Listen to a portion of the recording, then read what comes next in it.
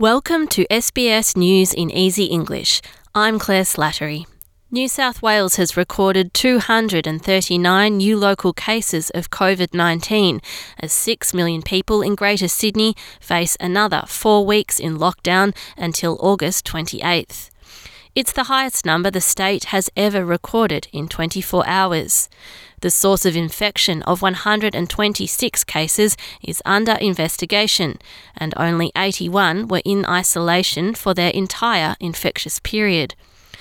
Premier Gladys Berejiklian says residents in 8 local government areas of Fairfield, Canterbury Bankstown, Liverpool, Cumberland, Blacktown, Parramatta, Campbelltown and Georges River must wear a mask at all times, no matter where they go, from midnight tomorrow. They will also not be allowed to travel more than 5 kilometres from home. It doesn't matter what the reason is. Unless there are exceptional circumstances, you have to make sure you do not move within a 5-kilometre radius of your home. It doesn't matter whether it's for shopping. It doesn't matter whether it's for other exercising that you're allowed to leave the house from. Genomic sequencing shows that a man who tested positive to COVID-19 while staying in a Brisbane hostel has the Alpha variant of the virus. Authorities say the man caught COVID from another traveller while they flew back from the Philippines. Chief Health Officer Jeanette Young says 1% of people can have an incubation period longer than 14 days, as has happened with that man.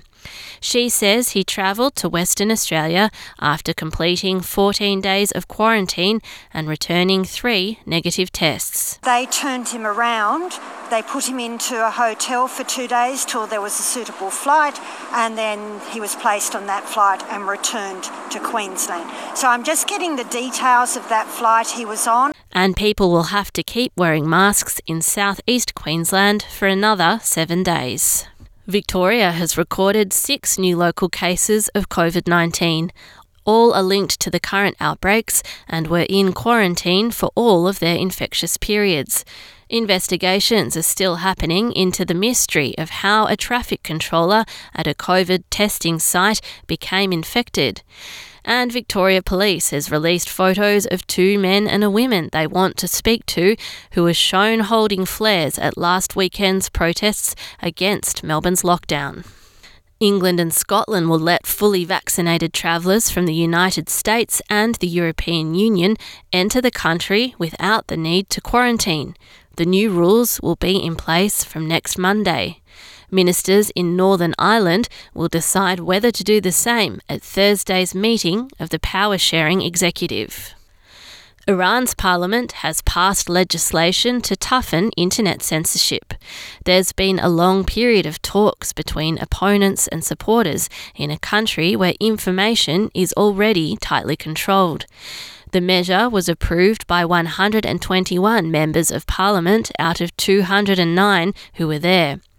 The Islamic Republic's powerful constitutional vetting body, the Guardian Council, still has to give its final approval. The first person has used Western Australia's new voluntary assisted dying laws to end their life. Premier Mark McGowan says it's a historic moment for the state.